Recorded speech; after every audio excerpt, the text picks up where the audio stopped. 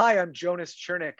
I'm the writer, producer, and star of movies like James versus His Future Self and Ash Grove. And you are listening to Kneel Before Pod. Kneel Before Blog presents Kneel Before Pod.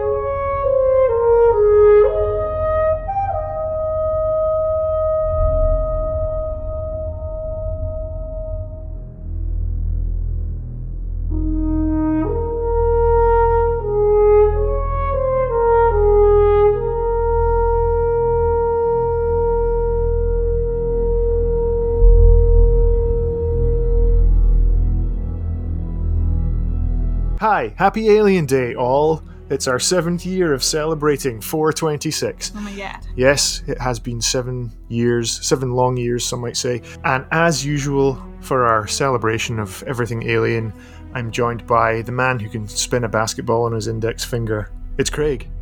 That's a complete lie. I cannot do that. What? But for the purposes of those listening, I'm doing it right now while I'm talking. See him just over in the corner, spinning away. Cycling around the podcast room. Yeah, and just waking up from her cryo chamber, it's Natalie. Every day. Hello. Hi, how are you guys? Good to be back enjoying some more aliening. I can't believe it's been a whole year since the last. Yeah. A whole year since AVP2. Oh gosh, that's what it was. I was trying to remember earlier talking to a friend. I couldn't even remember what it was, but I could remember a lot about the one that's in the Arctic. For some reason, that relationship Burned between AVP into your brain. Well, a predator and a human. this year we're covering Prometheus, which, Craig, you may or may not know if this kind of cancels out movies we've covered previously. I don't know whether or not Ridley Scott kind of said, right, enough of that. AVP doesn't count, AVP 2 doesn't count. Do you know if this counts? Is this part of the quadrilogy or now the quintology? I believe before it came out, he said that as far as he was concerned, the only canon entries were Alien and Aliens. But for the purposes of this film, does it really make a difference? Because it's a prequel anyway?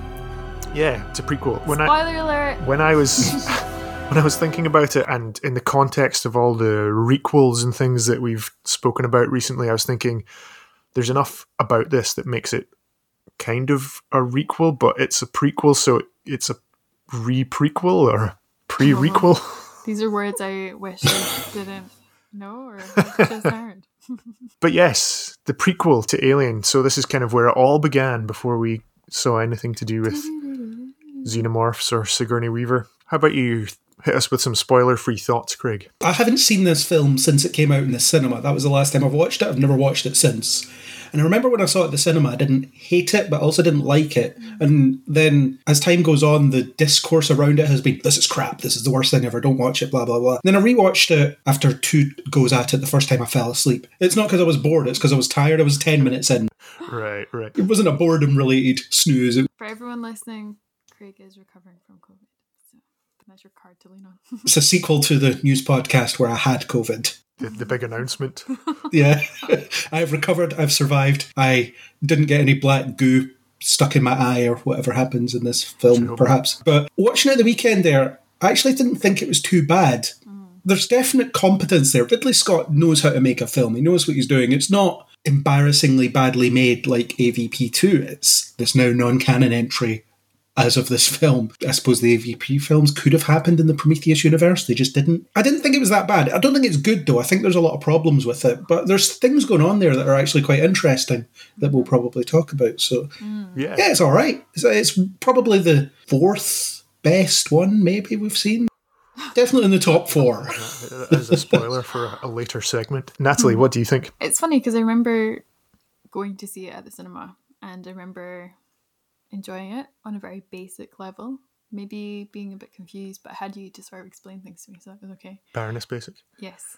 And I also remember you being quite excited because there were a lot of Easter eggs and there were a lot of things that were really clear nods to the Alien and Aliens to come chronologically in that, I don't know what I'm trying to say, that timeline. And I think you and your knowledge kept me connected to the film more than if I had just watched it on my own. I've seen Alien Aliens. They were vital childhood television for me, so I'm quite familiar with them, but not to the extent where I can remember really small details. So I remember enjoying it, not loving it, and then the more I think about it, I'm like, what happened? So we can talk more about that, I think, as we dive into the plot. Okay, I agree.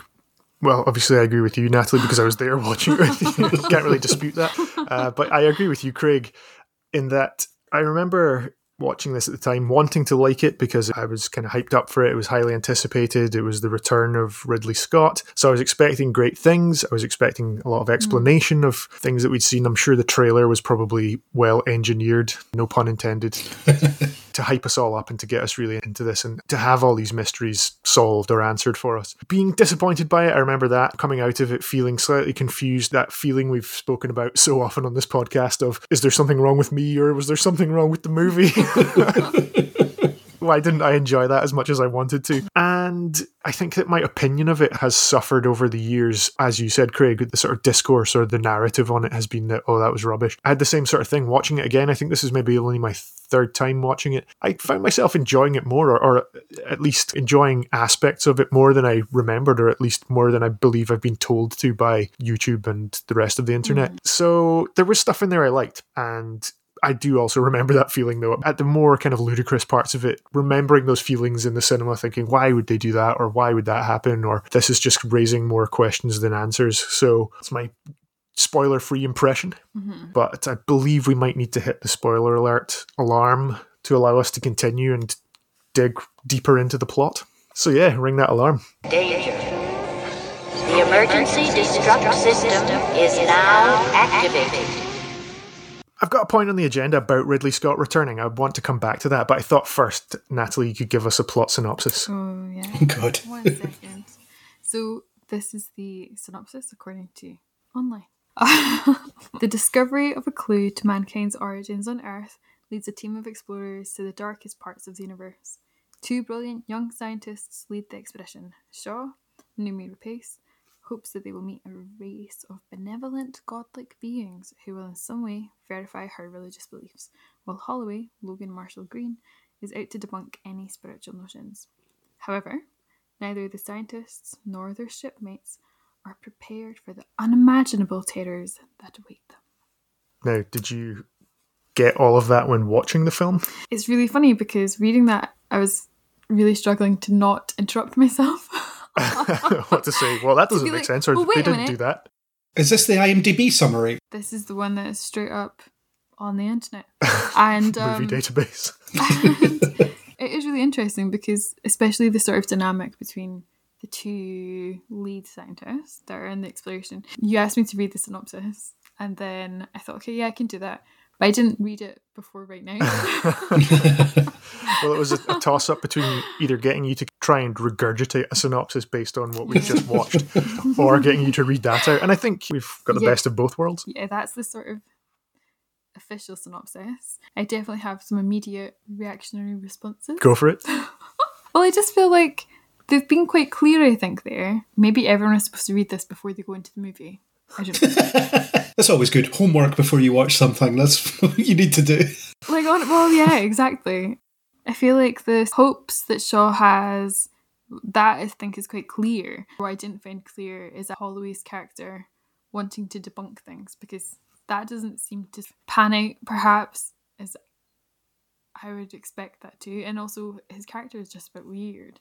But then there's quite a few characters who act or respond to certain situations in ways which I think is quite conflicting with what their character is. We talked about this a little bit last night after watching the movie, and even during the movie, where I was like, no, I just don't think that is how that character respond. And we might talk about that a little bit later. Well, I wonder if that might have something to do with frequent Neil Before Pod antagonist Damon Lindelof's involvement in the writing. And Craig, I thought you might have something to say on that. I definitely picked up on the characters that don't seem to conform to what they're supposed to be.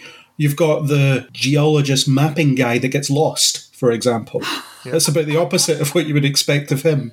Oh, yeah. if there's one thing this guy should know how to do, it's navigate, right? Because he makes maps. That's his job. Yeah. Yep, he's got all the kit. He sends out the drones and then just ignores it all. Yeah, and then people sticking their face into strange alien creatures rather than running away, as you would usually do. Everybody taking their helmets off because the air's breathable. Let's not worry about what's in the air. I definitely want to flag that up too. That is something that comes up later on in the film. But at the time, I was like, why would they do that? There could be fungal spores. There could be any kind of bacteria that they've just taken into their system. I was like, COVID. the dumbest scientists ever. They've got all the gadgets and gizmos aplenty, but they don't have common sense. And they also signed up for a mission where they weren't briefed until they were woken up halfway onto that mission. That also seems very odd. You get paid extra when you do that. Do you want to go on this mission? Sure, we'll tell you later. It's so top secret, but then surely they would know. Maybe that goes to kind of describing how moronic they are, that they're the only people that they could get to sign up for this that would say, yeah, I'll do it, before they even knew what was involved. The only way the plot moves forward in this film is through characters being stupid. Routinely. Every movement in the plot towards their destruction is because someone does a stupid thing. The only intelligent character really is Vickers, because she's the one that says, no, don't let him on the ship. Look at him. He's dissolving before our very eyes. We're not letting him on the ship. You say that, but how does she meet her end? Yeah, oh my god, like an absolute dummy. Well, she doesn't know how to run away from something that, yeah. From a giant donut. That's one of the memes of this film, isn't it? Yeah. The Prometheus school of running away from things, as it's known. I want to just quickly ask, Lindelof, is that the writer that you're talking about? Yeah. Yes. What else has he done? Because I don't know that joke. Star Trek Into I Darkness. was going to sit back and let Craig kind of... Okay. And is that the only record he's got? Did he just get into those two things and he was like, okay, I'm done? Yeah, it was his first job. They gave him Star Trek and Prometheus. Those were his first two jobs. No, he was on Lost and things like that, which is a show I haven't really watched very much of. I never watched it. I got 3 seasons into Lost and thought, I've had enough. I'm not going to watch this anymore. So that was that. I don't even know if he was writing it by then. I think so. I think that people were kind of fed up with the things get set up and never really resolved, or there's lots of mysteries or puzzle boxes that just kind of go nowhere.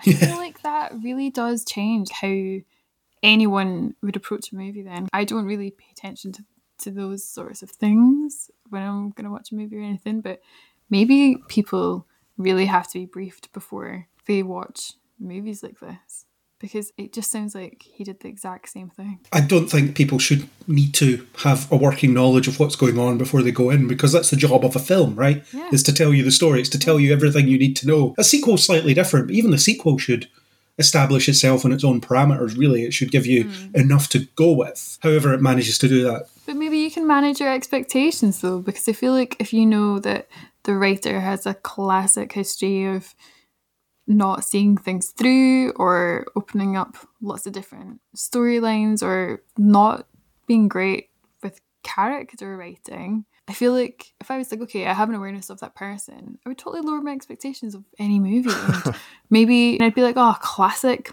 Lindelof or whatever his name is. Oh, he's done it again. That's fine if you're into the background of these things, as we are, because we podcast about them and things, but your average moviegoer just buys a ticket and goes to see something, and then if it doesn't make any sense, then it doesn't make any sense. Yeah, and I think that's why I like doing these podcasts, because I am that regular moviegoer who does not pay attention to those things, who goes and will try and absorb things on a mostly surface level thing. But it is really interesting though that you guys definitely approach this from a very different view of understanding who the writer was, and it's really frustrating to see that that person sounds like they're doing a terrible job and maybe seriously affected this movie. Well, for me, I think the knowledge that this was Ridley Scott returning to the universe was more of a letdown. And again, I found myself kind of going back and forth, sitting on the fence yet again when watching this and thinking, or falsely remembering, that the plot was a bit more garbled than it actually turned out to be. It's fairly straightforward, I suppose. There are some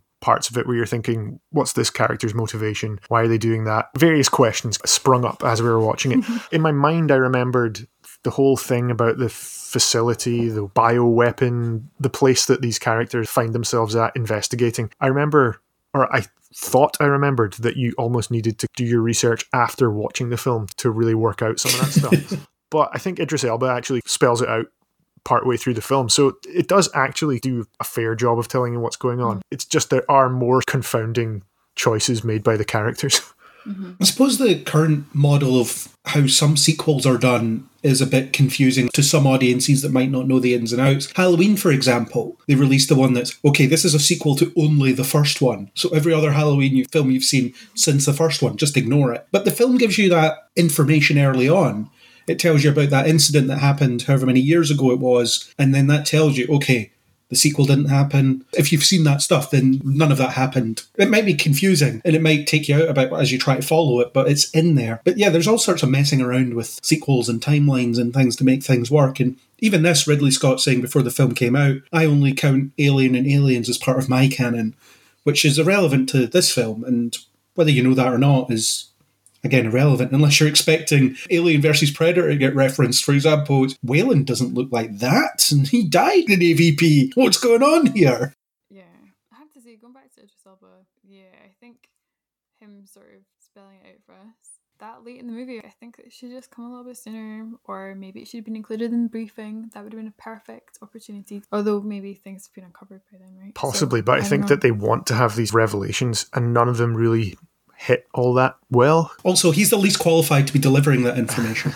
Yeah. He even says, yeah, he's just a pilot. But we've got engineers who are supposed to have seeded life on all sorts of different planets. Our main characters follow the star map to this planet, go investigating it, find out that there's some goo. They probably shouldn't mess with the goo, but for some reason the android David is interested in the goo. He wants to experiment with the goo for some reason, not clear. And then everything goes to pot. Do you think it's unclear why David made it? Well, it seems like he's got some orders to do it, and there's usually some meddling androids. But when I was thinking about it, and goo, monsters, zombies, all kinds of things are set loose upon the crew, and then it's your typical horror movie, slasher movie, where people just get taken down one by one. But when I was trying to break it down beat by beat, I was thinking this is very similar to an Alien movie, so it fulfills that kind of requel mold. Crew finds signal, crew investigates signal, crew's attacked by an alien organism. There's a meddling android in there, supposed to be helping them, but it turns out, no, actually on the side of the baddies. Crew's decimated by the alien organism, and then a final girl survives to fly off at the end. And I thought that describes Alien and Aliens, Alien 3, basically every one of the films in this series. So if you break it down or reduce it down to its core parts, it feels a bit like they were just thinking, right, let's do what's been successful in the past, but we'll also try and throw in some of these ideas around creation and wanting to meet your creator. And I don't know if those things gel that well. I like the parts of the film that I've just discussed, which are arguably done better in other movies. And the bigger ideas that they try and introduce, I don't think come over all that well. I get the impression that this film, and I don't know if this is actually what had happened, but that this film started out as not being connected to the Alien franchise in any way. Because if you remove all the imagery associated with those films, all the lore, everything, get rid of Wayland, get rid of the logos, get rid of all that, then it is just a science fiction film about people going to try and find their creator, and then finding their creator and being really badly disappointed when they do. You could remove all that and the film wouldn't need to change. And I know that Damon Lindelof talked about maybe having that idea of this creationism, anti-creationism thing. And we talked about a Lindelof thing on the news podcast recently, where it is essentially that. It's religion versus science type thing. So it seems like Lindelof is into that idea in some way and wants to revisit it. So I do wonder if he had this idea or someone had this idea and it was, we'll make this, but make it an Alien film and Ridley Scott will direct it. And then you suddenly get all these references crowbarred in that don't necessarily make sense. It's entirely possible. I mean, I suppose it must have happened plenty of times before. Just slap some branding on it and you've got yourself a franchise movie. Yeah. Some of the scenes are just actually quite magical. I do think it looks good. That's one of the things I do like about it, is that I think Ridley Scott obviously knows how to make something visually stunning, and I think that he achieved that. A lot of it looks really good. Whoever cinematographer was did really well. I think most of it was filmed in Iceland. And a wee bit of Scotland. Yeah, they filmed the opening in Skye, and it was Skye playing Skye as well. Nice. What do you mean, Skye playing Skye? As in, they were actually in Skye within the story. It wasn't meant to be somewhere else. Yeah, there was one bit actually where one of the characters, I don't have her name written down, but she is the Scottish one. She says something. Kate Dickie's character. What's her name, sorry? Kate Dickie's character, that's the actor's name. I don't know the character's name. The character's name is Ford. There we go. Okay. Yeah, there's definitely a point where they refer to Skye in Scotland. and not Sky in the UK. It's quite nice to be represented and a wee bit specific. I don't know if we're going to talk about her character, but her acting did not match up with the rest of the crew, and I feel really bad about that, because obviously absolutely root for everyone to be amazing, but I felt like there was a wee bit of theatre acting. What did you think about the whole engineer plot? The big white guys. What did I think about it? Yeah. Interesting storyline. Was it delivered the way that maybe I think could have been quite wonderful? No. I don't think it really met its full potential. This always happens when we do these podcasts and we review or take a closer examination of TV shows or movies and stuff, is that I'll find that something that I've kind of liked, the more I think about it, the more I can see maybe some things are just really not good. I feel like it could have been much, much better. I think there's quite a lot of quite jarring characters, which we've discussed from the writer aspect of things. They took me out of the zone. They took me away from what was going on, because I thought, who would act like that? And why are they doing certain things? And you're right, how did the mapping guy get lost? It's just a bit rubbish. And the engineers, that storyline, it feels like it's central, but then it doesn't feel like it's central. So I don't know. It's a bit confusing. What do you think, Craig, in terms of the whole engineer plot, what the crew finds and how they basically interact with this? We've got Holloway, who is seen being very enthusiastic about meeting living aliens or living creators, and then seems to get really fed up that they made this incredible discovery, but they're not alive, so to him it's time to sit and drown his sorrows. So I have thoughts about the whole engineer plot, and one thing I bang on often enough about on this podcast is the value of mystery and how some of them never have to be solved. For example, the space jockey. This film answers the questions that people have had since Alien came out. Ooh, what is that? Giant fossilized alien that they found inside that crashed ship. What happened? How did it get there, etc.? Okay, they don't answer how that guy got there, but he crashed. An alien burst out of his chest and he crashed. So that's what happened. But here it's, oh look, they've got that trunk on their face and it's fossilized so we can't tell. Well, that's a helmet. And they're just guys that look like kind of giant white humans. It's really boring as an answer. We didn't need that answer. And the fact that people have been debating this for decades and Damon Lindelof comes along being like, here's the answer to your question. And everyone's like, oh, is that it?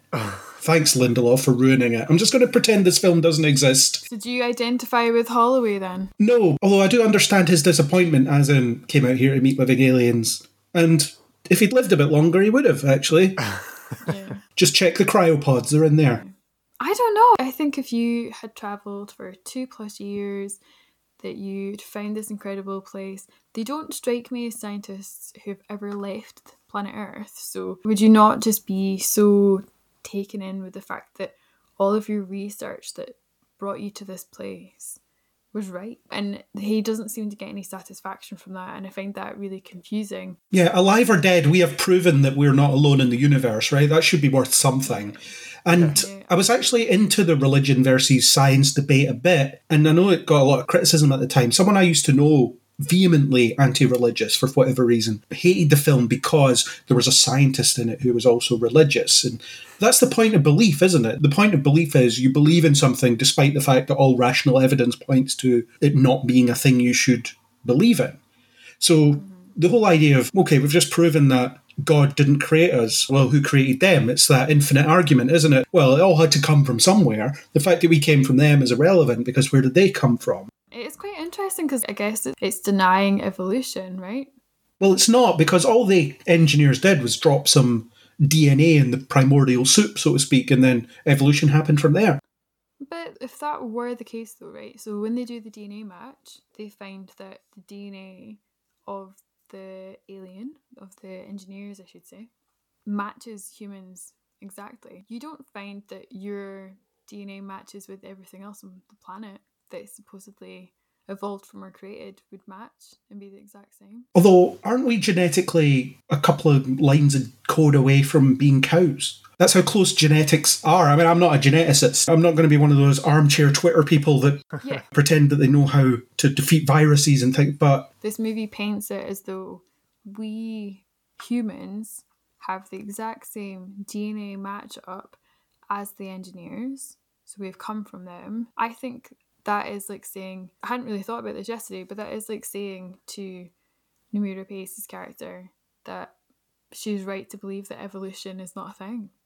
I think it's I think it is confusing, that scene where the DNA comparison happens. And yeah, you're right. You see in the very beginning, the engineer takes a drink of the black goo, begins to break down his DNA, falls into the water, and that sparks life in that planet. Could have been Earth, could have been somewhere else. But yeah, if things had progressed as we currently understand them to have, then our DNA would have come quite a long way from that. But yeah, I wonder what the point of that match was, or if that is pointing at some other hypothesis or theory as to how humans came about. As I understand it, environmental factors influence evolution as well. So if the engineers evolved in a environment with different gravity and different mixtures of breathable air and things like that, it's conceivable they would look different but still be genetically similar or genetically the same. I'm not buying into the science of they're an exact match, and I don't think they did enough research into the science to make it work within the film. And there's so many films with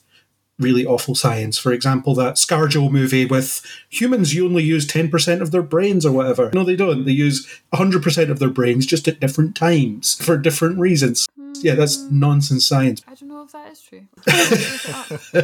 See the notes at the end. That's a story for another time. It's something that I thought very odd, actually, that Noomi Rapace is a symbol of being human for her, having her cross around her neck, and there's one point where she doesn't have it and she wants it back, but it's like, well, we don't know the history of the object and the sentimental reason for that, and I don't really think that they touched much actually into the religion side of things. I wonder if the whole DNA match scene was a bit of shorthand for them to be able to say, look, we need to be able to link this engineer to Earth so that the scientists can do their test, can see the link between this species and our planet. We've done the research into the cave paintings and things. We need to tie up all these loose ends, or we need to link them somehow. And I wonder if the writers just kind of made that decision. Okay, we know that the DNA from the first scene makes its way into a planet's ecosystem.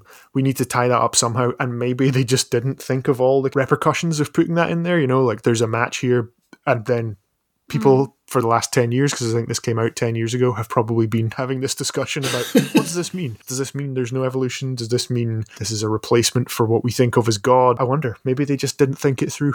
But it's interesting as well, because that symbol of the cross is very specific to Jesus and what happened to him. And I don't know, it's like weird because it's just, I don't know, it's like... In my brief research, I think I know the anecdote you're about to talk about. They confront the living engineer, and Shaw asks him, or wants to know from him, why they were planning to go back to Earth, because they find out that the ship had set a course for Earth so they could go and release this bioweapon on Earth, destroy human life and presumably everything else. Maybe they were pretty upset with their experiment there. I've seen theories, I don't know if this is from deleted scenes, if it's from people who were involved with the making of the movie having said anything to do with this, but one theory is that Jesus was an engineer. They age the corpse that they find to be 2,000 years ago. So there's this link in time to sort of human history of they knew that they were going to go to Earth and destroy it because of something that humans had done. The theory is that engineer Jesus came down, humans did what they did to him according to the Bible, and the engineers didn't like this very much that their emissary was crucified, so that they thought, right, that's it, we're going to go drop some black goo on them. No joke, I would watch that movie. That was an interview with Ridley Scott where he talked about that. He talked about the last time they visited Earth, we crucified them, and Jesus was a giant engineer, and somehow that happened. These guys don't appear to grow hair under Earth's yellow sun, though, so... I guess the imagery was not accurate. That's fine. Lots of historical imagery is exaggerated or whatever. I don't know. It's into that whole ancient aliens type conspiracy, isn't it? The whole idea of, they came down, they built the pyramids and whatever. I don't know if the engineers built the pyramids. It doesn't seem like they did. And of course, we've had the explanation for pyramids before in Alien vs. Predator. Of course, which is non-canon to this film as far as we know. Well, it definitely isn't, unless it's Wayland's ancestor. It is really interesting because it's quite a Western religion, and it's quite a Western specific gaze, I think, for the crew that are on the ship. It's interesting when it's set later in the 21st century, you would think that things would be a bit more inclusive. Craig, had you finished your thought on Sorry. Ridley Scott's theories? Well, I didn't really have any thoughts on that theory. It's not in the film, so it's irrelevant as far as I'm concerned, and they never follow up on it. The Western gaze, Christianity, it's one of those catch-all religions, isn't it? It's the one that they always use. I don't know if the crew should have been a ragtag group of different religious scientists. You have the Hindu scientist, you've got the Christian scientist, the Catholic scientist, I don't know, all of them, just everybody's following a different religion. They were trying to get at that whole creationism, evolution thing, and they muddle it because they don't go into detail about it. Mm-hmm. Certainly the impression I got was that evolution still happens, but it's something kickstarts evolution. And that's part of what a lot of scientists who have faith believe, as in there's some higher being that kick-started things and then science happens. Okay, that's an explanation because there's no real justifiable way of saying how the Big Bang happened, for example. It just did. Was it a higher being that lit the match, so to speak? I don't know. It could be, but it's also the idea of defining what these higher beings are, as in any sufficiently advanced technology is indistinguishable from magic. That's another thing that you could take from this. They're way more advanced than us. They created us. It's something that they were able to do, and turns out we were just a failed experiment, which calls a lot of existential questions, doesn't it? It's, we're a failed experiment. Are we worth anything? Is what we've accomplished worth anything? Again, the film doesn't deliver on any of that, but it's in there in the subtext. Yeah, and I think David has a lot to do with that. The best part I find of this movie is actually David and his motivations and the actions that he puts into play. I think that his quest is exactly the same as Shaw.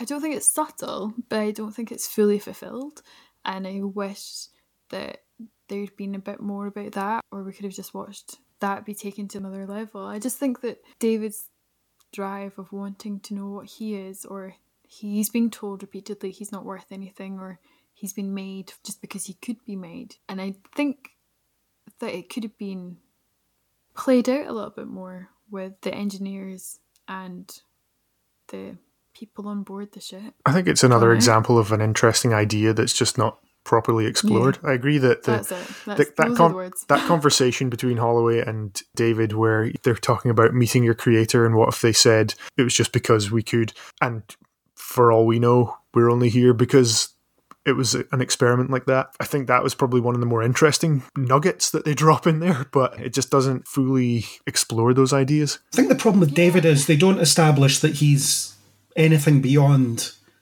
what he's supposed to be. He's an android, and we know from the previous Alien movies that androids are designed to mimic human behaviour, but they're not actually human. They don't feel emotions. They just appear to express emotions because it makes us more comfortable. It makes us relate to them more, I suppose. But there's no hint of sentience from David. He's just kind of doing what he's told. But we see him on his own, and we see him getting up to no good, I guess, when he's opening doors, and he's learnt the language of the engineers, and he's inquisitive, and he's trying to uncover these things. And I think the questions that he asks and the conversation he provokes with the other scientists, I think, gives quite a clear indication. Yeah, I feel like he's almost portrayed in the original Alien.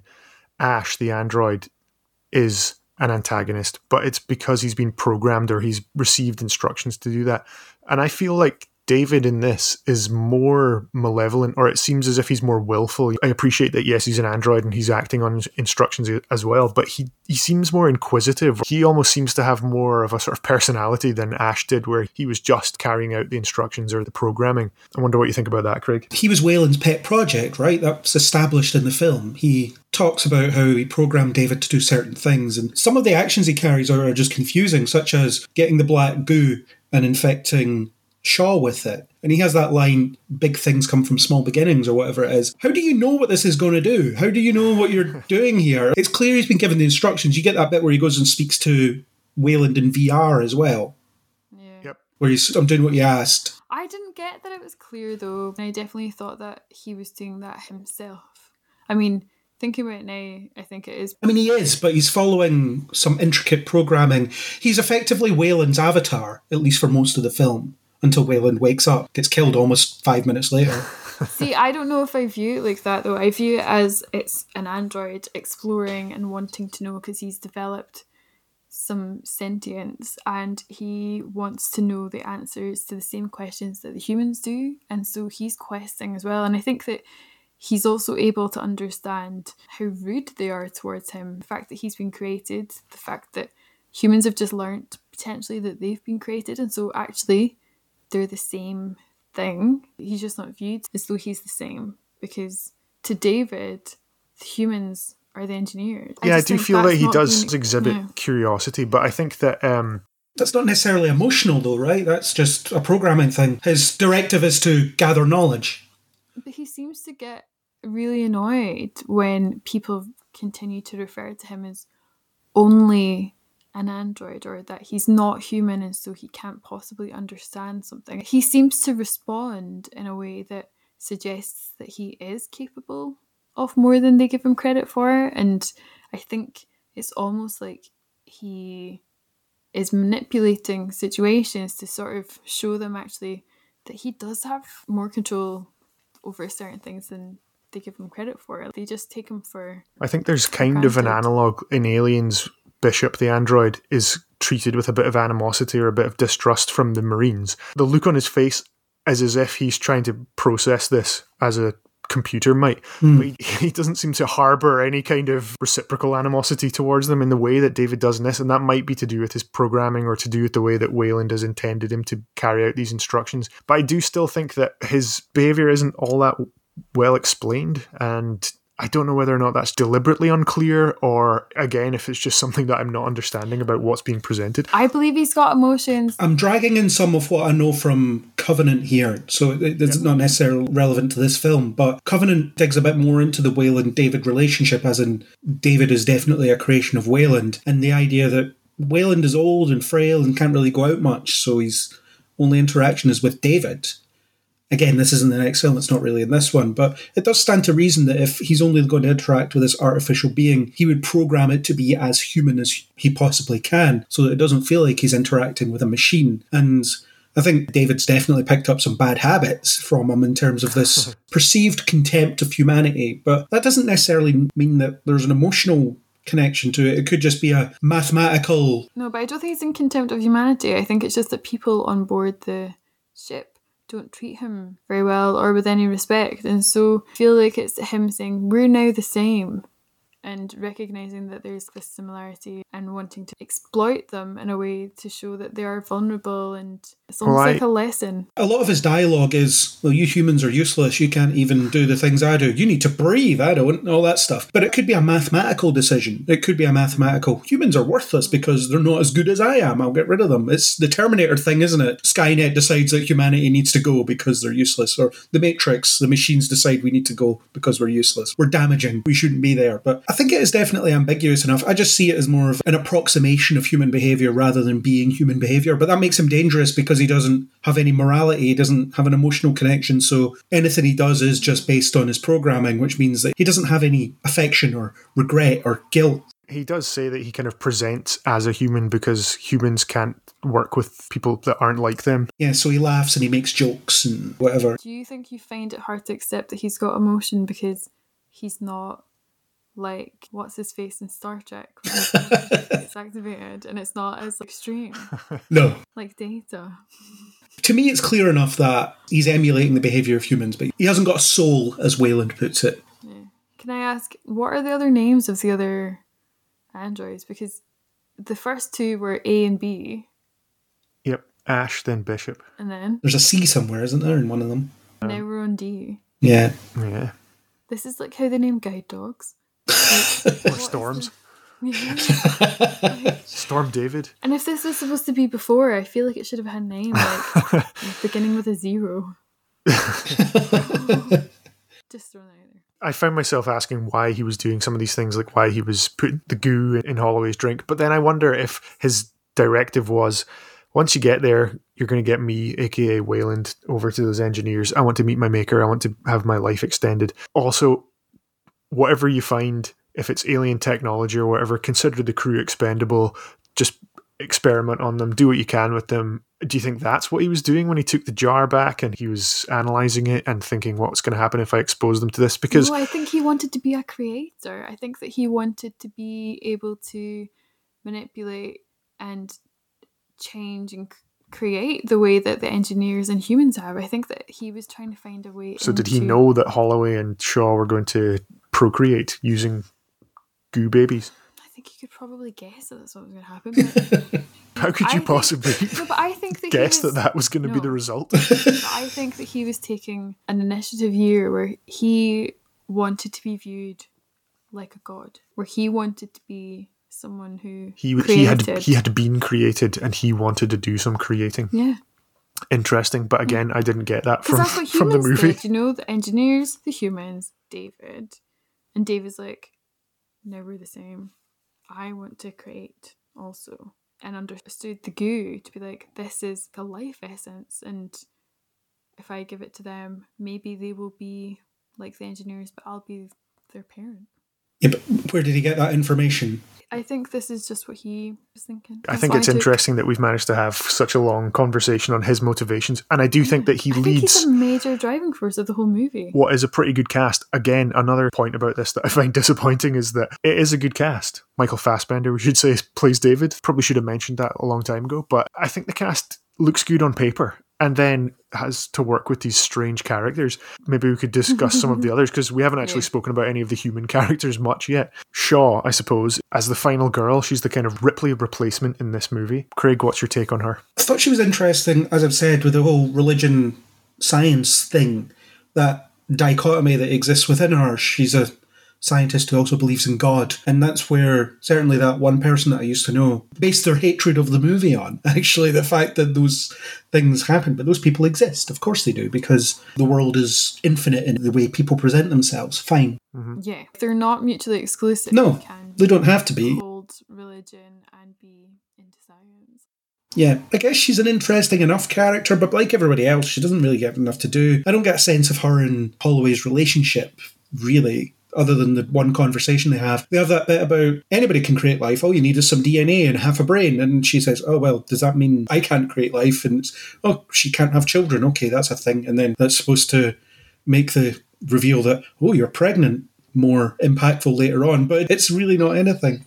But it's interesting when we're thinking about the fact that in this, the power is to the creators and talking about all of that. I think it's quite important, because I think maybe people do feel like they aren't human if they can't have babies or they can't procreate. That's definitely a thing, yeah.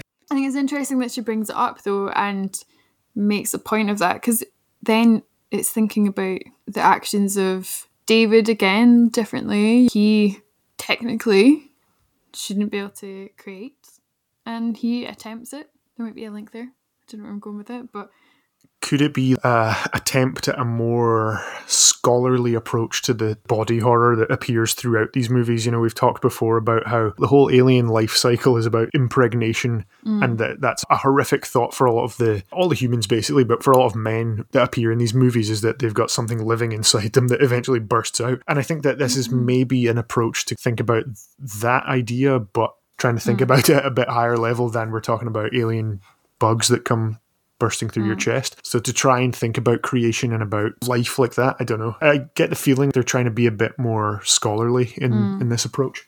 It's half-baked though, isn't it? And that's a problem I have with a lot of Lindelof's stuff, is he throws an idea at you, but he doesn't give you enough of it. He doesn't explore it in any way. He just seems to think that what he gives you is enough, and then he just accuses you of not understanding his film when you say, but this doesn't make any sense. No, it doesn't make any sense. So you can't throw in a detail like Shaw is upset that she is unable to have children and then not take it anywhere. You can't do that. They do take it somewhere, because they do have a scene where she's suddenly pregnant and she's like, that's impossible. And then it's really interesting to see her be aware that she is growing life inside her and then make the decision that it's unnatural for her. Yeah, but there's no time for the emotional connection of that to sink in. I think that probably should have come up a lot earlier, rather than the scene before she ends up pregnant. Yeah, I was going to say exactly the same thing. And then, she makes a boneheaded decision. They quite reasonably say, let's get you into cryostasis, we'll take you back to Earth and then we'll look into this. And she's like, nope, get it out of me right now. Yeah, Because why would she agree to go into cryostasis so that she can be a living specimen when she gets back to birth an alien on Earth? Because what happens is you get back to Earth and then there's maybe experts that can look at this. They wouldn't, though. They would use her. She doesn't know that, though. No, she'd basically be taken back as a body holding cargo, because people probably on Earth want to have that alien there. Hasn't this happened in one of the other movies where it's like, if you are hosting an alien, Yeah, okay, basically we'll all of back- them. The idea Yeah, is we'll let's to get Earth some and then aliens and we'll people and then bust them out. ship them back to Earth. But it's always a surprise when that turns out to be the plan. But I don't think it's boneheaded that she's like, I'm going to handle this because obviously everyone wants to use me to host an alien baby. She might not have been in a great state of mind because she'd just seen her partner get incinerated as well. But no, I don't think it's boneheaded. She thinks it through and she knows exactly what she needs to do, and then she does it. And go her. I think based on her available information, she had no cause to think that she would just be locked up and dissected when getting back to Earth, because she's a scientist, right? The whole point is we're going to bring back specimens and study them. That's the whole point of this mission. Through her. There's no way you would be okay with that. Let's get me back home. Let's get an actual doctor to look at me rather than this weird medical pod. Why? Because she's already showing us 3 months pregnant and she literally had sex the day before. That is not going to have a happy ending for her at all. She wouldn't even make it back. Well, she would, because she'd be frozen. I think that her response and her action is in keeping with her character. I don't think it's boneheaded. I think that she is able to see through that situation and know exactly what she needs to do. Which is beat up half the crew and then have invasive surgery performed on yourself. Yeah, go through a pretty horrific procedure through a medical pod that's designed only to work on a man. Yeah. For some reason. I was thinking about this as well, right? At the start of the film, I'd kind of forgotten about Wayland. And when you see that suite, you think, okay, this is Vickers' suite. And that's her special medical pod. But actually, as we get to find out, that suite isn't hers. Really, I think it's for Guy Pearce. For plasticine For Guy Wayland. Pearce. Yeah, it's for Wayland. And I think that hospital amazing bed, wonder bed, is for him. I think it's been programmed for him. He's the one that's not got very long left. Like, Definitely has, yeah.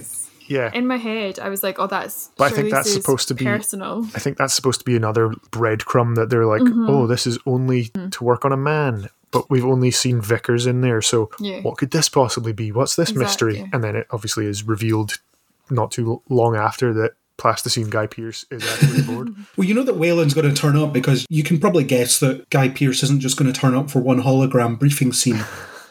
But there was a couple of moments that foreshadowed it nicely. I did. I thought that he might. The pod is one of them, I guess, but there was a bit earlier on. It's the bit where, I can't remember the exact line, but Wayland talks about his creation or his son or whatever. David's like a son to me. And Vickers does this little wince, which sets up the whole daughter connection, as in, oh, I'm not important to him. They don't do anything with it, really. They just have a bit where it's, I'm your daughter. I'm like, all right, cool. It's really interesting because watching it back from the start, I knew that she was his daughter or granddaughter. I can't quite remember which, but I felt like they were related.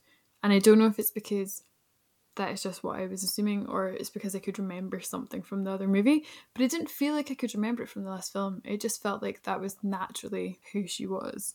So when that happened, I was like, oh, I don't know if I can really judge this properly, because I feel like I knew that already. All of these things felt really obvious to me. It's a bit of a nothing reveal, though, isn't it? Yeah. Yeah. Does it yeah. matter at all? Yeah. It doesn't make any difference to anyone. When she said it, I was like, why is she being so dramatic about that? I feel like I already knew that. I almost feel like having proved great actors like Charlize Theron and Idris Elba in these parts that don't really do anything, it's a bit of a waste almost. And you expect something more for her character, and then nothing really comes of it. You learn that she's related to plasticine Guy Pearce and that she can't outrun a spaceship that's rolling towards her. Why did that need to be Charlize Theron? Also that she's self-serving, though, because Idris Elba says, I can't remember his name, I'm just going to call him Idris Elba. Yannick. Okay. But he says, yeah, the escape pod's ready, you can go and you can live here for 2 years if you want. And she's like, yeah, see you later, bye, and then just leaves and doesn't bother about anybody else. So there's that self-serving thing. She's rich, she mentions that a couple of times. Yeah, because she's the daughter of that guy. Yeah. Like, this is my ship, I spent money on it, don't go crashing it into this alien ship. just feels like a bit of a nothing role. I don't know. She's good in it because she's good in everything, but I don't know. What was that character? I'm going to blame the writer. Well, you could have condensed her into Yannick. They could have been the same character. Yeah, you could have just had a captain of the ship. Yeah. She was kind of aloof. Has his own life support or her own life support pod, whichever. Yeah, I found that her lines, she doesn't seem to really have very many. Twice in the movie she goes, son of a bitch. And that's like all she says. Expresses less emotion than David as well. Yeah. Son of a bitch. And then there's like another one where she just goes, Jesus Christ. I suppose there is the kind of question around she and David are both these kind of steely, blonde Aryan types. And I think Yannick at one point does even ask her if she's a robot. And that was maybe another sort of misdirect that they were going for. I think first time I saw this, I was thinking, are they robot brother and sister? I don't know whether or not that was some sort of half mystery that they were going for. Is it maybe that David is the son that Wayland wanted Vickers to be? Yeah, possibly. I honestly found Yannick's character really problematic. And I think we talked about this yesterday as well. I found that his dialogue with her just really awful. That is not okay to address a woman and insinuate that she's a robot because she isn't interested in having sex with him. I just honestly found that just really poor. Maybe a robot would be interested just for the experience. I don't know. Like, honestly, like, it's the kind of rubbish that women get thrown in their faces quite a lot. And so I really found it really awful. So I really didn't vibe with Yannick's character whatsoever.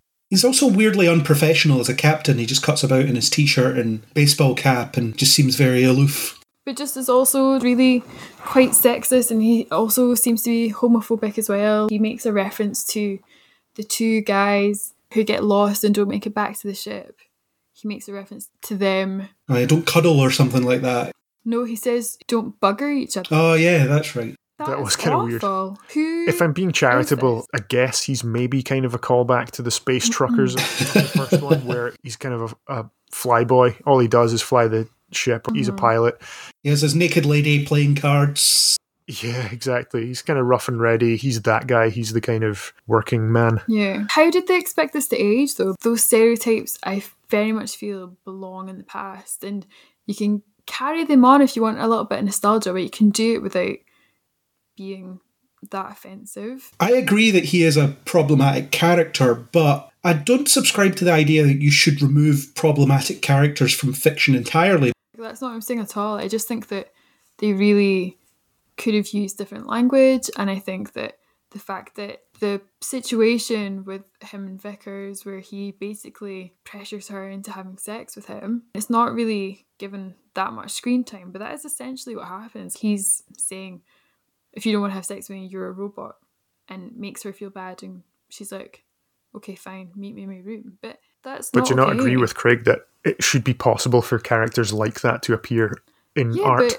I just feel like for the movie, though, it's not necessary whatsoever. I'm not saying you can't have problematic characters. I'm just saying there's really no need for that scene. It's not necessary in that it doesn't come to anything, because everything you know about Vickers, which isn't much, suggests that she's very much a self-made person, right? She's probably dealt with people like Yannick all her life, as in people that only see her gender and dismiss her for that reason. So she's developed a really thick skin. That's why she doesn't express a lot of emotion. She's had to become ruthless to get to the position she's in. Although there's probably a bit of nepotism in there because her dad is Wayland.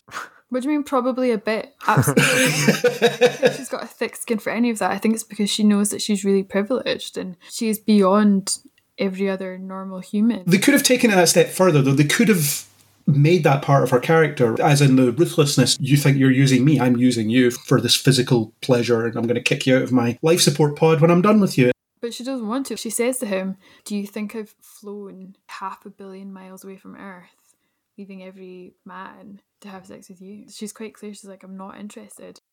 Well, that's where it doesn't make sense, yeah. Yeah, so I don't want to continue on with this chat because I just know how it made me feel, and I didn't see why it was included. I just thought they really painted Idris Elba to be this awful character, but then that's just kind of where it goes. He says a couple of really awful things. That's the whole of his character, really. And then he has some sort of redemption at the end when he's saying to the other co-pilots what their plan is and that they're going to go down with the ship and they're going to sacrifice themselves. And okay, so this is who he is as a person, but he's just been so rude and really disrespectful to everyone else. It's just another ingredient in the amorphous goo that is Prometheus. It is. I am all for characters that are disgusting, though, as part of a group of characters, because it's really boring if everyone's virtuous and all the same. But I'm not saying he has to be like that. I'm just saying that I have a problem with how the writer has written the character and that the way that they're problematic. I think it's fine to have problematic characters. I think, though, that when it literally bears no real reasoning to any of the rest of the movie, I just think it's really not needed. I think that you can be problematic and you can be offensive to other people in other ways. I don't think it has to come down to being like bartering women and like trying to make them have sex with you and making homophobic remarks to two guys who are lost in a cave. I just feel like he didn't need to say it. He could have said something else. It could have been anything. I just don't get why that is the language that had to be used. And it turns out that I think I hate this writer. There we go. And now that's going to inform your views going into any of his other work. No, I agree. You have to do something with it. The problematic character has to be for some purpose. And I feel like the don't bugger each other is meant as a joke. No, but it can't be a joke. No, but what I mean is it's written as a joke. The audience are supposed to go, that's funny because they're two men. Funny, no, it's not. That's the thing. I think but we're all agreeing that it's not funny, but the writer probably thinks it's... No, but listen, you can't say that is a joke because at whose expense is that at? What is funny about people being in love or people wanting to have sexual pleasure with each other? Doesn't matter on your gender, your sexuality, anything at all. That is irrelevant. Well, it's bad writing. It is just terrible writing. I don't know if I'd picked that up on the first time watching it, but I was like, this is terrible. It's a terrible inclusion to the movie. The movie would have been better without it. It didn't need it. And I think writers like that need to step away from making characters like that because it just perpetuates awful things. If people find that funny, I think it's just disgusting. Okay, I had no idea that we'd end up talking about Yannick for so long. You pretty much hit all of my list of standout characters. Mm-hmm. Do either of you have anyone else that you'd like to discuss that appeared in this? Benedict Wong's always good value, even though he has like 2 lines in this and I don't remember what any of them are. Well, he does accuse Yannick of being a bad pilot. That's him, isn't it? It's either him or the other guy. He is there, but I don't really think he's got a whole lot to do. No. Mm-hmm. We didn't really talk about the geologist. Fifield? He got lost. We did. That's what he does. That's what happens to him. He gets lost and then gets his face melted as well. That happens to him. There's a bit throughout the movie where he makes reference to the scientists and seems to not think himself a scientist. It's really interesting because we've talked about the language that's used throughout the movie quite a bit, maybe as you can tell. I just thought the way that he talks about the other scientists, he seems to see them very separate to himself, and he also seems to have a massive attitude problem. If I know anything from the Big Bang Theory is that geology is looked down upon by physicists as a science. So maybe that's actually a truism that is present in this film as well. Okay. He's just an example of very strange behaviour from someone that you would expect to be a bit more professional, a bit like the exobiologist who is scared of the dead body but then is interested in the alien worm that they encounter, and that leads to his own demise. Not very clever. Yeah. It feels like he's trying to do that whole thing of, I'll just calmly talk to you, I'll be really gentle, I'll compliment you, look at how beautiful you are, as a way to try and back away, but then it kind of goes on for quite a long time and then it gets him. Yeah, he meets a pretty grisly end. Of course he does, because that's what happens when you poke things you don't understand. A lot of dick worms in this. It's really weird. Well, it's an H.R. Geiger evolution, isn't it? So that's what he did. He was all about the horror of the phallic shapes. Yeah. I loved him when I was a teenager. Not so much now. So those H.R. Geiger posters that you've got hanging up on your wall just to freak everybody out that visits. I did have an H.R. Geiger poster up on my wall. I'm not surprised. Got it from Kick-Ass on Coleman Street. Not a sponsor. Yeah, no, I thought it was great because he did a lot of work with a band that I loved as well. Shout out to Korn. The lead singer had a sculpted microphone stand, which is Super Geiger. I actually thought all the creature design work in this film was pretty generic, really. When you compare it to the xenomorphs and associated stuff, it's nothing really. You've got a transparent worm, you've got a giant squid. It's all really dull stuff. I think where we really get to see the Geiger-esque aesthetic is really when they're in that big chamber that's got the control deck and it's got the cryo chambers. Yeah, and the They corridors look up. of the temple, it's not really a temple, is it? But the pyramid, all have got that kind of biomechanical look to them. And there's a xenomorph sculpture on the wall. There's that too. Yeah, I mean, they've got the mural and stuff, but when you look up, that's quite sculptural, and that gave me this little Geiger hit that maybe had been missing in the rest of the movie. Well, for the engineer ship, they were just ripping off the design from Alien. It was the exact same design. Yeah, it does need to have that kind of through line to this is a prequel, that we need to see some of that. Yeah, even though the engineer in that film was fossilized millions of years ago. Yeah. Their technology hasn't changed, apparently. Yeah, so I guess it kind of brings us on to what this does for the whole Alien lore. You mentioned the space jockey that we see in Alien on the ship that the original facehugger attack happens on. I went into this film first time round hoping for answers on that, or wanting to know a bit more. All the questions that we'd asked over the years about what these xenomorphs were, what their life cycle was like, what they did to other creatures. I mean, we got a bit of that through each of the subsequent sequels. You haven't seen a cow? A cow or a dog, depending on which version you watch. What? Yeah, I'm sure we talked about that years ago. The Predalien. Predalien, yes. Oh, I think it'd be... Craig, were you satisfied by what we saw in here? We've mentioned the worms. I've got various names that I've found out for these online. The hammerpede, apparently the worm. The facehugger that Shaw gives birth to is known as the trilobite, I believe. And the thing that bursts out of the engineer at the very end as the kind of, what do you call that? a little I don't know what you're trying to say. what am I trying to say? The proto-xenomorph type. Yes, thing. it's like the kind of full stop. It's the coda to the movie is the deacon. Is that what it's called? Okay. I don't know. It's not the word I was looking for. Are these all real things? Just this newly birthed alien left on a dead planet to presumably die pretty quickly. Yeah, because I can only recognise trilobite. That's a real thing. So is a hammerpede a real thing? I don't think a hammerpede is a real thing. I feel like I'm going to look I think up it's just right because now. it's got kind of a hammer-like head. And it's kind of a centipede or something. Okay, I'm going to look it up and see if anything comes up. But did seeing any of these The things... song, I mean, Mark you Straightenfield. said that you weren't particularly impressed by the design of any of them. They were all kind of slick and slimy. Do they fail to live up to the original creature?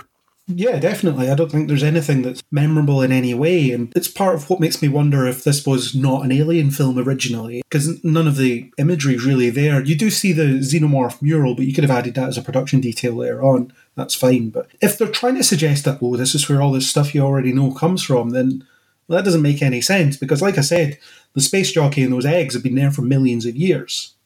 Because it's been long enough for the space jockey to be completely fossilized. So it's not a prequel in that sense, and they're on a different planet or planetoid. Even though they do try and evoke a lot of the imagery, like the way the ship crashes at the end is very similar to the crashed ship in Alien. It looks very similar, and if you didn't know what planet they were on in Alien, or you'd forgotten, you might think, oh, so that's how that happened. No, it isn't. That's already happened, and it was a long way away. So I wasn't impressed by any of it. I'm not sure what I'm supposed to take from that thing that's a xenomorph, but not really a xenomorph. What am I supposed to take from that? Nothing. It is weird having seen Covenant, and we don't want to go too much into that because we don't want to use up all of our content for next year. Also don't remember Covenant that well, so... No, neither do I. But I do believe that it kind of goes into how the xenomorph was engineered from what we've seen here. Again, it's that kind of half-baked thing that comes up in this of there's a suggestion of all these things, a suggestion of an answer to questions, or a suggestion of how we got to where we eventually got, but none of it's explained or none of it's fully formed. The trilobite, the massive facehugger, I don't really understand how that happens, but at the time, watching it first time round, it was kind of thrilling because it was like, oh my god, look at that giant facehugger. And you knew that that was going to birth something out of the engineer. But again, it was a bit underwhelming. It's kind of a bit of a dolphin-looking alien thing that doesn't appear anywhere else. It might come up again kind of in Covenant, but again, that's a story for another time. I'm not sure it does. I don't think Covenant has any connection to this other than David's in it, and Shaw is mentioned, or she might even be in it briefly. I seem to think that he does some experimentation on engineering the xenomorph, and that there might be some imagery that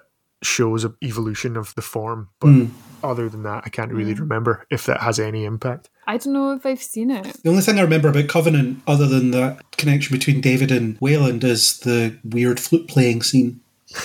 There's a lot of flute, yeah. Yeah, I remember that, which I'm sure we'll have a great time talking about this time next year. Yeah. Wait, the flute playing scene is in Alien Covenant? Yeah. Well, there's a little flute in this, but they really take the flute to the extreme in the next. If you listen to the audiobook version of it, it's even better. But that's for next year. In fact, it's going to be required homework, I think it should be before. The design work's really dull. I think some of the individual sequences are actually pretty good, but I think Ridley Scott is good at certain things. I wouldn't say I was scared by any of it, but I have a real hang-up about scenes that depict surgery. For some reason, they just make me squirm. So the quickie cesarean scene is not easy for me to watch. But that would be the same of any surgery sequence in any film. I just wouldn't be able to deal with it. But that's a particularly gruesome one. Yeah, I think it was pretty effectively disgusting. Yeah. Why did you think it was disgusting? Because it's surgery. She's having a squid pulled out of her, and they try and play it up by saying this pod wasn't intended for a woman, so you can't even select cesarean from the list of options. Why does this advanced pod not have a female setting? I don't understand. Really don't know. There was only a handful of them made. That's true. She recognises it. Yeah. 6 for men, 6 for women? I don't know. Yeah, also very strange. It's also a really interesting sub-chat about maybe things being designed for men and women always being overlooked. I think that you're giving them too much credit. Yeah, definitely. I saw the How It Should Have Ended video that suggested that the ship that blasts off at the end of this one should have landed on LV-426. That wouldn't make a whole lot of sense because the goo canisters wouldn't be there. We need eggs. We need a whole lot of extra stuff to work out to make that the ship. And as you said, Craig, it would have to be there for millions of years or be fossilized. But do you think that that would have been a better prequel if it did link up directly? No, because that would have been even more confusing unless they travel through time, which of course they don't. We haven't got time travel in the Alien franchise yet. If the timelines worked out, though, would that have tied up nicely? Not really. I reject this notion that everything has to be all neatly connected, even though I love the Marvel Cinematic Universe. This propensity to, let's make a prequel and let's make sure it connects the dots in these very exact ways, it just annoys me a lot of the time because you don't need to do that. Solo, for example, we talked at length about that. Han Solo had a really busy week where everything that we ever heard about happened to him over the course of a few days. Or take a line from the original Star Wars about your father fought in the Clone Wars. Turn it into a trilogy and a TV series. Yes, exactly. Spin that into however many hours of content. Yeah. So, no, I don't think if they'd decided to link it up all neatly and tidily that I would have felt any differently, because what I was presented with in this film just wasn't that good. I think some of my disappointment stemmed from that, though. Maybe I thought this was going to be a neat prequel and it was going to tie up a bit more. It was going to be a bit of a Rogue One where the very end would just kind of... Bit before Rogue One. Yeah.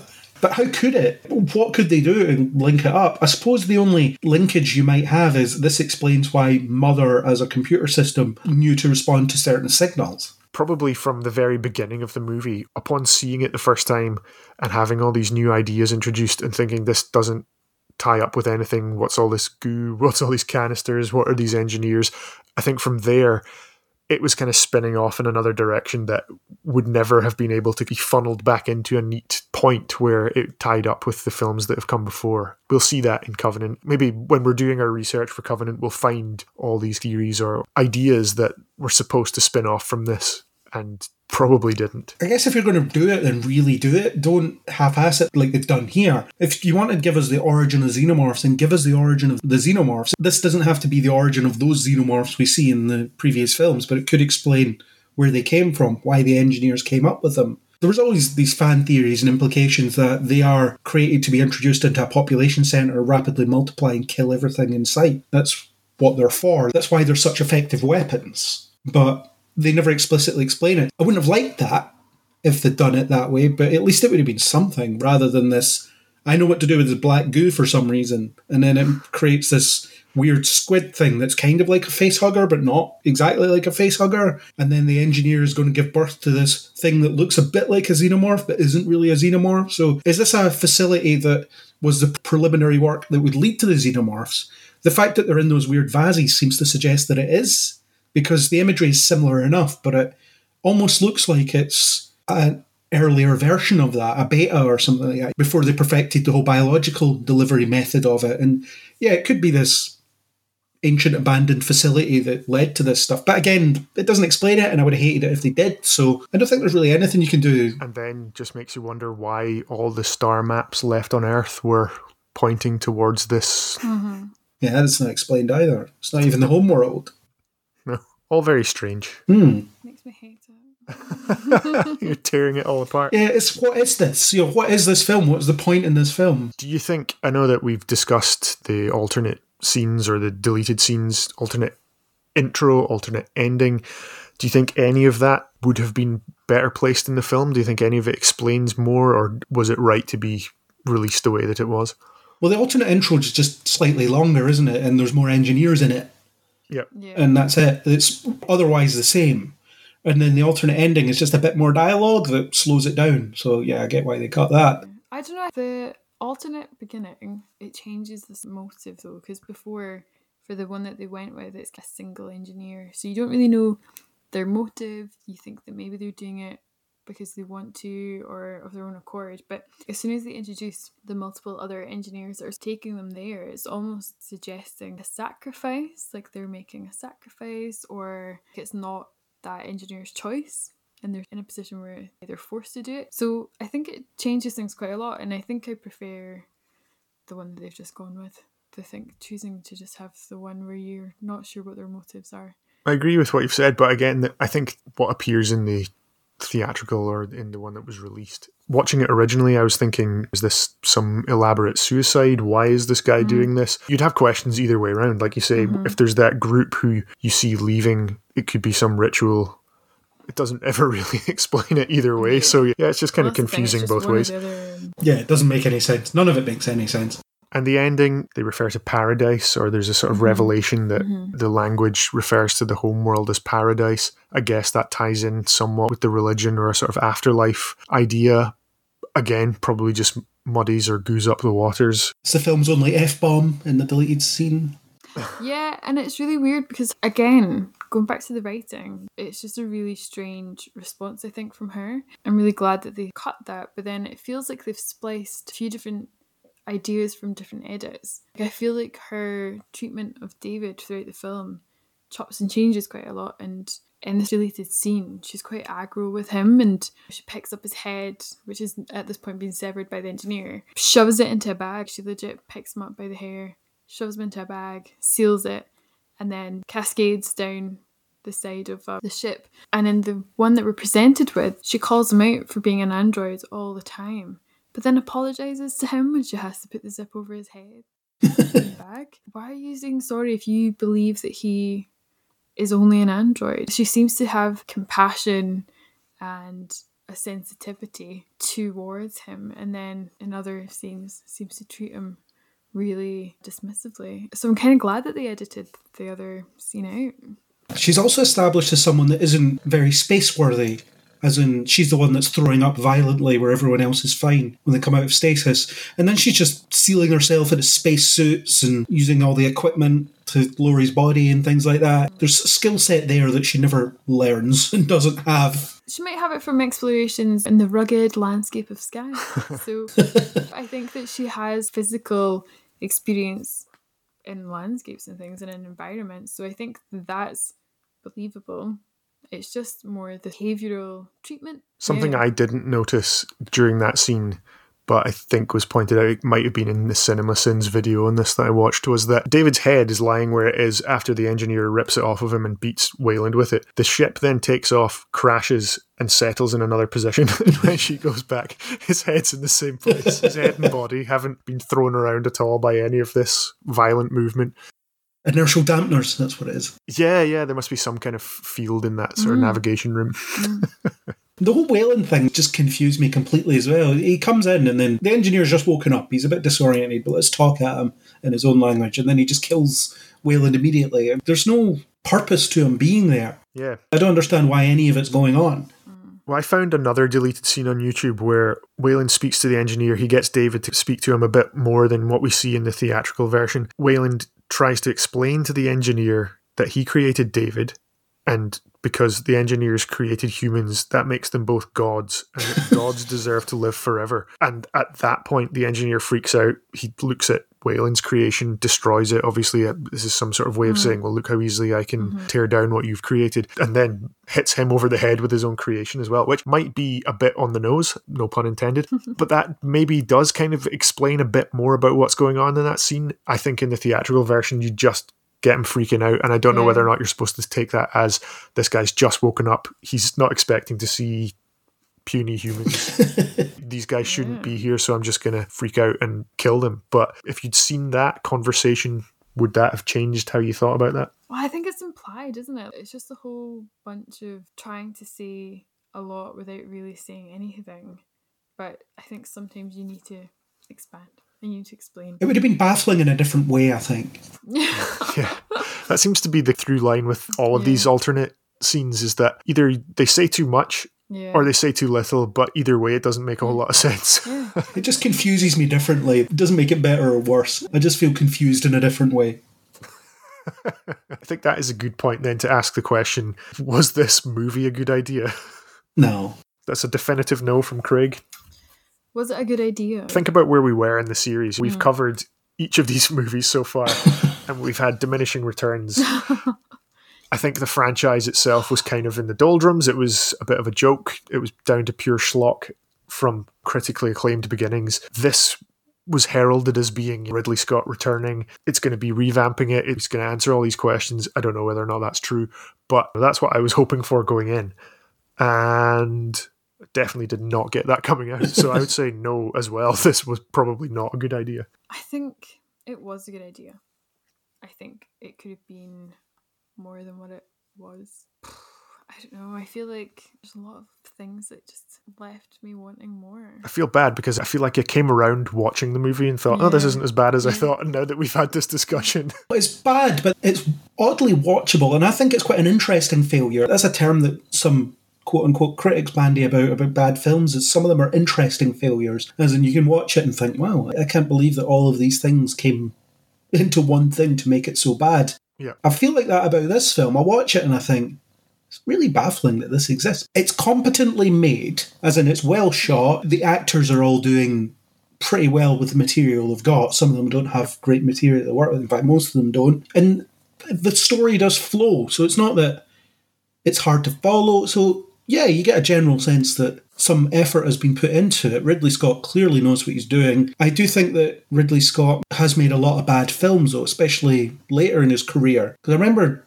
seeing a few of his, I forget what the order of his releases are, but some of them are pretty unwatchable. Things like The Counselor and stuff, which also stars Michael Fassbender. And I remember being surprised when The Martian came out and thinking, this is amazing. This is such a good movie. Because that wasn't the norm for Ridley Scott at this point. And I remember there was a bad taste in a lot of people's mouths after this. When Tony Scott died, for example, some really horrible people were saying, oh, the wrong brother died. Holy crap, how could you say that? Yeah, so we know that Tony Scott recently made Unstoppable, and that's a good film about a train that won't stop. It's really good. But yeah, there's no need to say that one brother should have died over the other. So I think Ridley Scott, in general, his best days are behind him. He makes Alien Covenant, which is maybe worse than this. I don't know. We'll see about that next year. Unless you're binging these podcasts in a oneer, in which case, listen on to find out. Yeah, and then wait and see how creative we'll be after Alien Covenant to still celebrate the anniversary. I don't know. Sometimes I'm like, maybe we don't need to discuss. I think movies at such deep length. I think it kind of ruins it. Well, but that's the point of this podcast. When we're looking at AVP, we all went in thinking this is surely rubbish, but we asked the question, does it achieve what it set out to achieve? And I think we all thought, yeah, it's not too bad. It knows what it is. It's doing what it wants to do. I agree with you, Craig, about what you said. This is well made. It's well acted. I don't think it achieves what it set out to achieve, though. No. Which is the problem. Well, I'm not sure what it sets out to achieve. That's part of the problem. It might not know, yeah, so that's kind of an issue. Is it an Alien prequel? Is it a story about meeting your creator? Is it neither of those things? What is it about? It's definitely not a character-driven story in any way, because the people in it are just fodder for set pieces in a lot of ways. Yep. What if humans are actually the origins and they're us in the future? He's just like setting out more unanswerable questions. Well, just because David at some point says, doesn't everyone want to kill their parents? Almost an answer to why he took out Holloway. And then that's exactly how the engineer responds when he wakes up. I don't know. Yeah, so I think that all that's left to do is update our rankings of everything that we've watched so far. Before we do, though, I did have a think about the naming of the ship Prometheus, and I was thinking about hubris in sci-fi, and I just wanted to make a quick point and just a quick question to both of you. They named their ship Prometheus. This was about the Titan that stole the knowledge of fire from the gods, gave it to humans, and then was ultimately tortured for doing so. So I don't know if that seems like a great thing to call your ship. I was thinking about other examples of this, like in Sunshine, their ship is called Icarus 2. Their mission is to fly to the sun. Obviously, Icarus flew too close to the sun and plummeted to his demise. I was thinking about Avatar. They named the planet Pandora. That seems like a pretty bad thing. Foreshadowing there about what's going to happen when we delve too deeply into this I love box. that. I was trying to think of some other examples.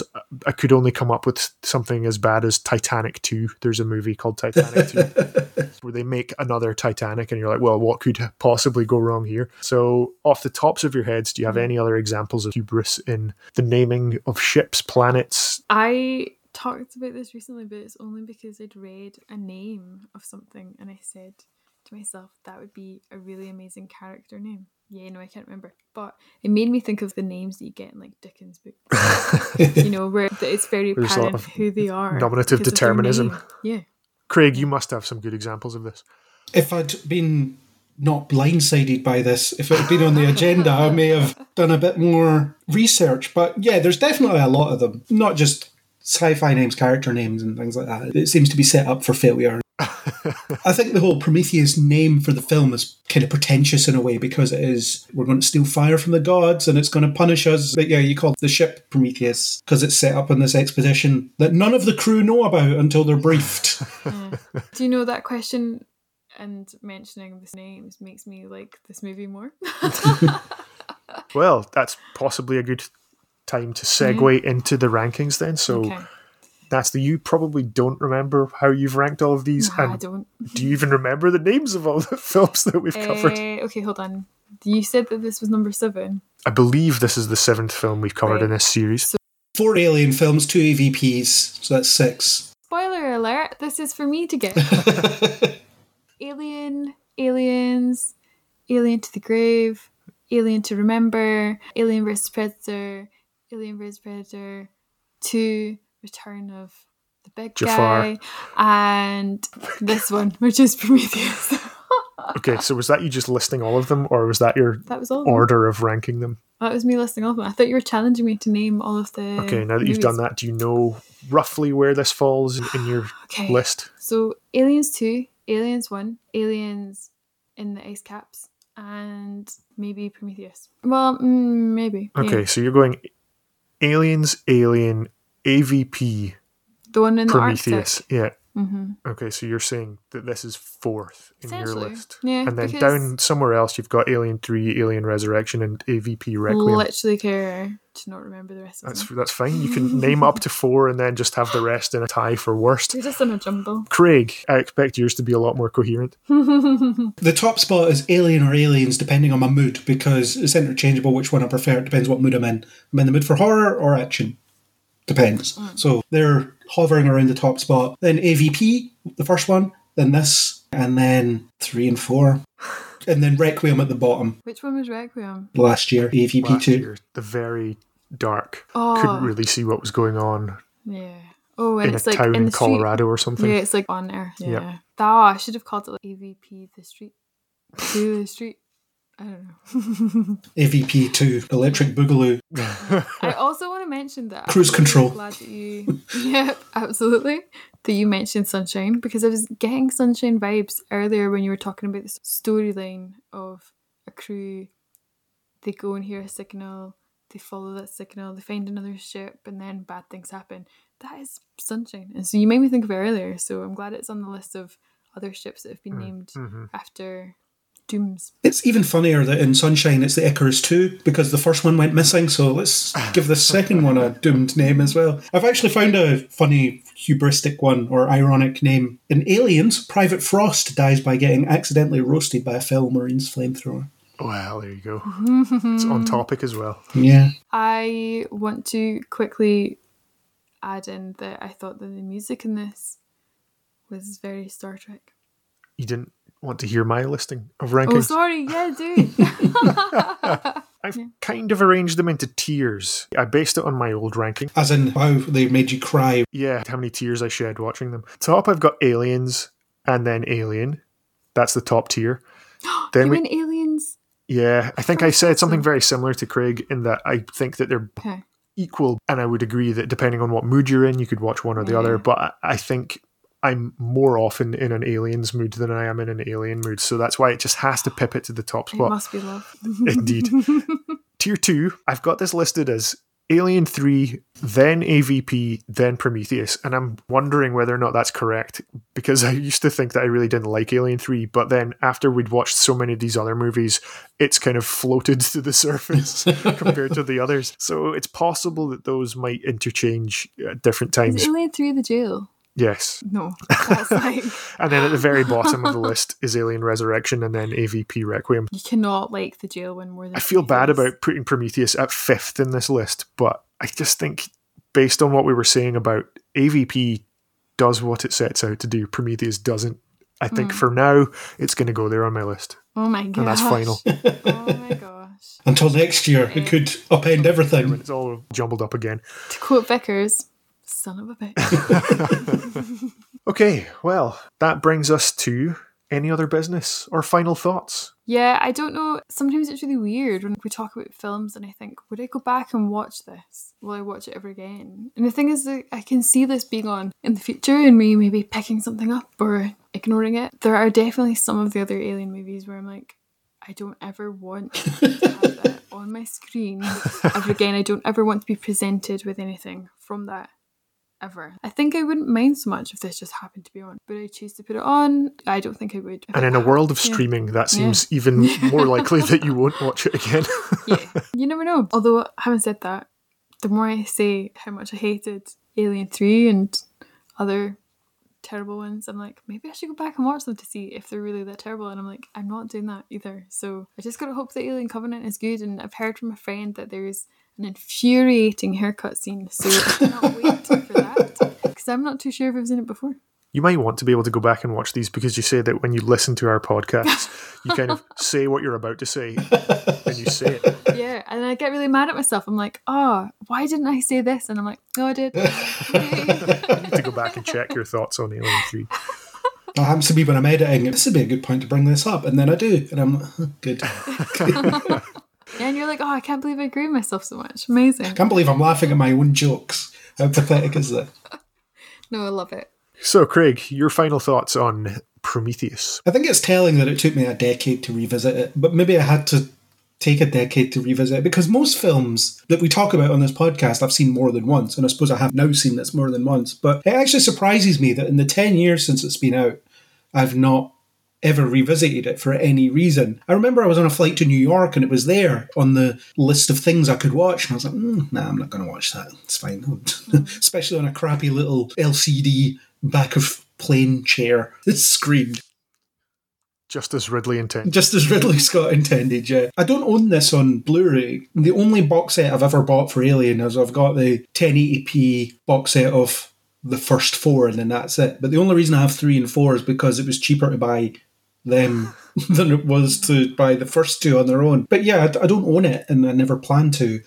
So it's good that it was on Disney Plus for the purposes of this, so I could watch it. I think I built it up in my head that it was worse than it is. I mean, it is a mess, but I was expecting it to be more of a mess than it turned out to be. Like I said a couple of times, it's competently made, it's easy to follow, the actors are good, it's just ill-conceived, really. So, yeah, I suppose that's my final thought. I'm not huge on it, never going to watch it again. I'm free. Yeah, can I ask, have you seen Prometheus more or G-Force more? Well, I've seen G-Force more than once, so yes. I've seen it twice. So they're tied right now. Yeah. G-Force. It's a running joke that probably never really been mentioned on the podcast. You'd have to go back, listen to every episode and find out. We should do a G-Force episode one day, though. No thanks. You guys are more obsessed with it than I am. No, I'm just saying, I've spied that special edition box set in your house. It has Nicolas Cage as a mole. Oh, okay, I might be. There we go. There's a selling point. Yeah. The unbearable weight of massive talent. Yeah. What are your final thoughts? Very similar. Good cast. It looks good. Bad script. It's confusing in terms of the canon. I went in expecting something. That's on me. I did not get that out of it either 10 years ago when I first saw this or in a couple of times since. I think it creates a lot more questions than answers, which isn't great because I went in looking for answers, a bit like the crew of the Prometheus, but instead I just got a load of black goo. You've heard where I've placed it in my rankings. It's in tier 2. It's at the bottom of tier 2 right now. Oh. Stay tuned. We'll see if those change much in a year's time when we've got another movie to assess. But yeah, that brings us to the end of another Alien Day celebration. Thank How you did we do it? for joining. How did we We do need to figure out how we're celebrating this holiday because we're just, at this point, just watching crap. Yeah, I wonder what we'll have to have. a Well, little I thing. mean, the end is in sight, surely, if we've only got one more. Yeah. We've only got one. So is Alien Covenant the last one? I think there have been rumblings of other films. There's a film on its way and a TV series. Oh, with never the TV series coming. One of them may be out by the time we come to do 2 years from now. Yeah, and it might be relevant too. Otherwise, we can move on to Predator, I suppose. That's what we discussed before. Yeah, I think there are a few things that we could follow. Well, Predator is connected, isn't it? Oh, Yes, we've it already is. discussed those Preds. As are penguins. Never forget. And there are 4 of them, so we're set for the next 5 years, if we follow that logic. Oh well, so the end isn't really in sight, guys. It's And the Alien TV series / film will definitely be within those 5 years. I'm probably not going to watch that. Well, you'll have to for the annual Alien Day podcast, such as the rule. That's what we've committed to. yeah. Well, So we'll yeah. see you all again next year for another exciting installment of Kneel Before Pod Alien Day Special. Woo! We did it again. And if you enjoy what you heard here, then you can subscribe on Spotify, Apple Podcasts, or wherever you get your podcasts. Please do leave us a rating and a comment. Craig, you know what rating we like. We do like a 5. I was trying to think of a Alien or Prometheus relevant number that was associated with 5. How many cave paintings were there? I don't know. Squid. Yeah. Straight up 5. Well, 5, yes, and a comment. 5 in a comment, please. And if you like what you heard here, then hit us up on Facebook or Twitter under Kneel Before Blog, or leave a comment on kneelbeforeblog.co.uk. Oh wait, there's more. As always, we hope you'll join us next time on Kneel Before Pod. Goodbye!